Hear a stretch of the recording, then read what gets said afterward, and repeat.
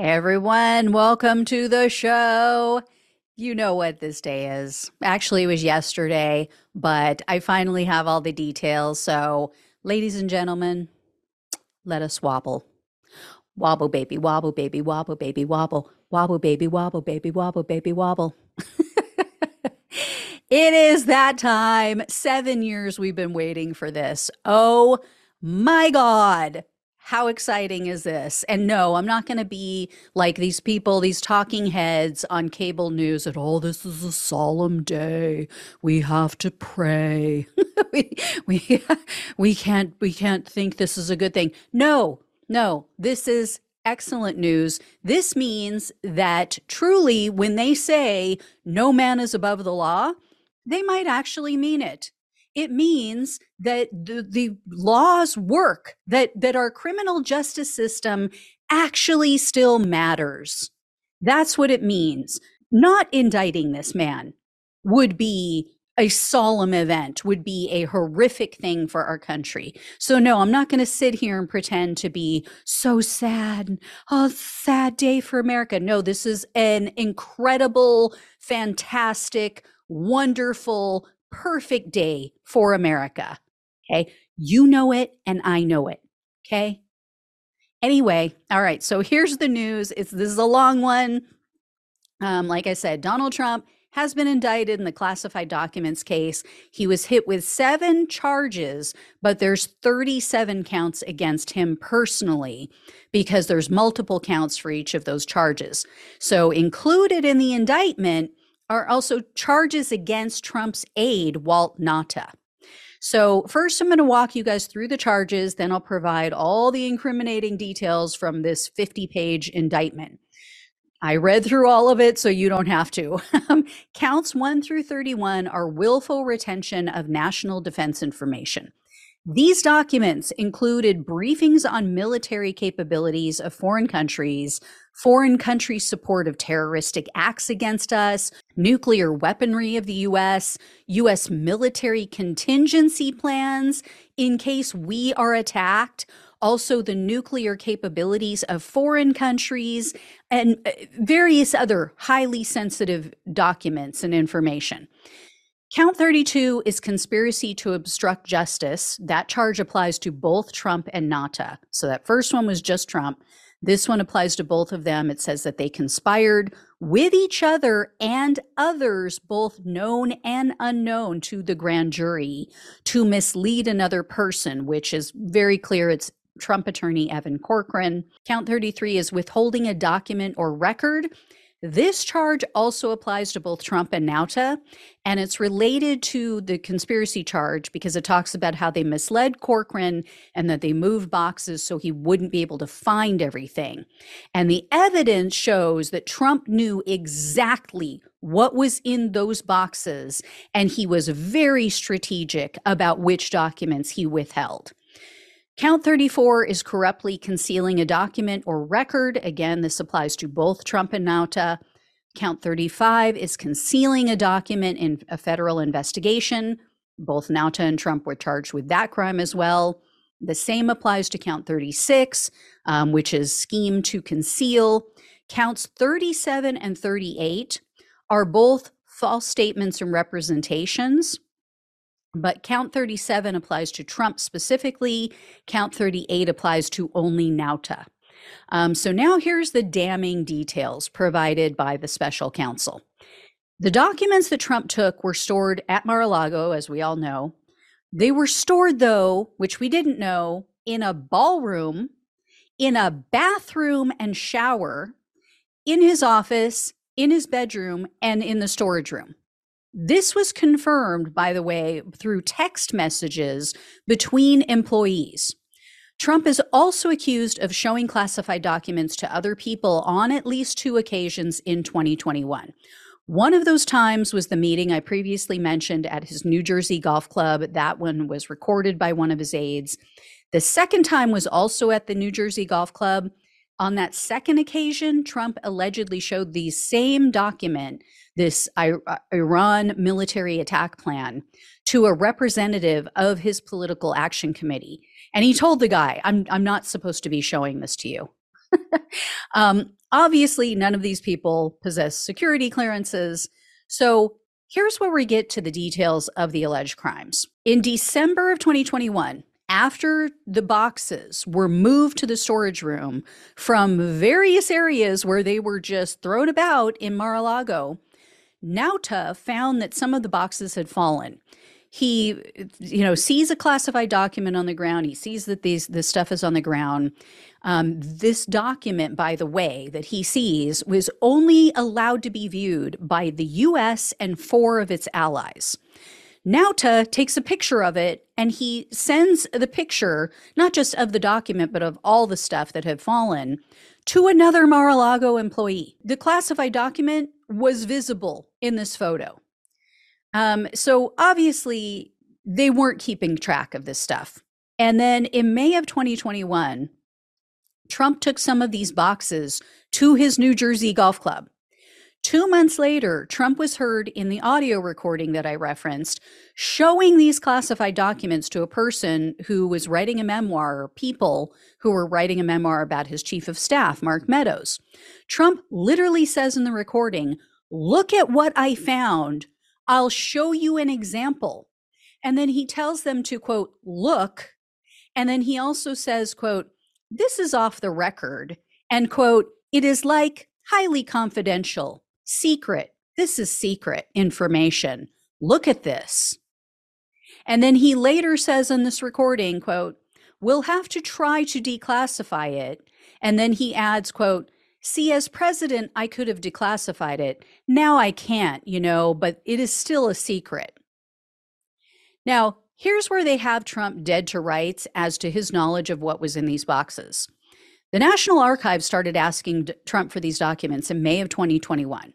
And the indictment says that starting in November of 2021 through January of 2022, a Trump employee at his direction started taking boxes out of the storage room and taking them up to the Trump residence for Trump to review. So this employee, like I said, did this at his direction, and there is a ton of evidence in the form of text messages between not just this employee and Walt Nauta, but there's also communication between someone working for Trump who's communicating with NARA, with the National Archives. And this is where they have Nauta dead to rights, because in interviews with the FBI, Nauta falsely claimed he had no knowledge of these boxes being moved to Trump's residence from the storage room. Nauta was also asked, "Hey, do you know where these boxes were stored, before they ended up in Trump's residence?" And he said, quote, "I wish I could tell you. I don't know. I honestly just don't know." The text evidence, though, shows that Nauta was kept in the loop at every single stage of the movement of these boxes. And after Trump was informed about the subpoena in May of 2022, Nauta was seen entering the storage room, and then he left with one of Trump's boxes. One day later, Trump met up with his 2 attorneys to discuss the subpoena that came in, and Trump asked them the following questions. What happens if we just don't respond at all or don't play ball with them? Also, wouldn't it be better if we just told them we don't have anything here? And quote, "Isn't it better if there are no documents?" And then during this meeting, Trump says to these attorneys, basically insinuated that they should get rid of this stuff. He starts talking about some attorney that worked for Hillary Clinton and how he made thousands of her emails disappear. And he's praising this guy. He's like, "Oh, he was really great. He just really helped her out with that." Like, hey, you guys got to be great too. You got to do the same thing for me. And then during this meeting, Trump also agreed with Evan Corcoran, his attorney at the time, that Corcoran would return to Mar-a-Lago on June 2nd to search through his boxes. He finally relented. Well, before that date, Nauta was seen on video again moving 64 boxes from the storage room to Trump's residence. Then The night before Corcoran arrived to review these boxes, Nauta and another employee moved only 30 boxes back to the storage room. And no one, when Corcoran arrived the next day, no one bothered to tell him, oh, hey, there's more boxes up in Trump's residence that you might want to check. So he comes back. He thinks he's looking at everything. He goes straight to the storage room and he asks people, hey, is there anywhere else, that I should be looking? Nope. Not even Trump said, oh, you know what? I had them take some boxes to my room. You might want to come up to my residence and look at those. So Corcoran finishes searching, and then Nauta takes him into the dining room to talk with Trump. And Trump asks Corcoran, hey, was everything okay? Is there anything of concern, anything we should be worried about? And Corcoran fills him in. And then he says, okay, well, why don't you take that stuff back with you to your hotel room and then you can go through it. And Corcoran said Trump made a motion like, pluck stuff out. He said something about plucking things, and he made a motion like if Corcoran saw something that he thinks would be concerning that the FBI will see when he gives this stuff back to him, he should just get rid of it. He should just pluck it out and toss it. So he's telling his attorney to get rid of the evidence. The indictment also provides multiple quotes of statements made by Trump while he was president. He was talking about the need to protect classified documents and information and how it's his duty to do it. There was a 2018 statement that Trump said, quote, as the head of the executive branch and commander-in-chief, I have a unique constitutional responsibility to protect the nation's classified information, including by controlling access to it. So, like tossing it in a bathroom or in a shower at Mar-a-Lago. And then Trump's statement went on to say, quote, the issue of security clearance raises larger questions about the practice of former officials maintaining access to our nation's most sensitive secrets long after their time in government has ended.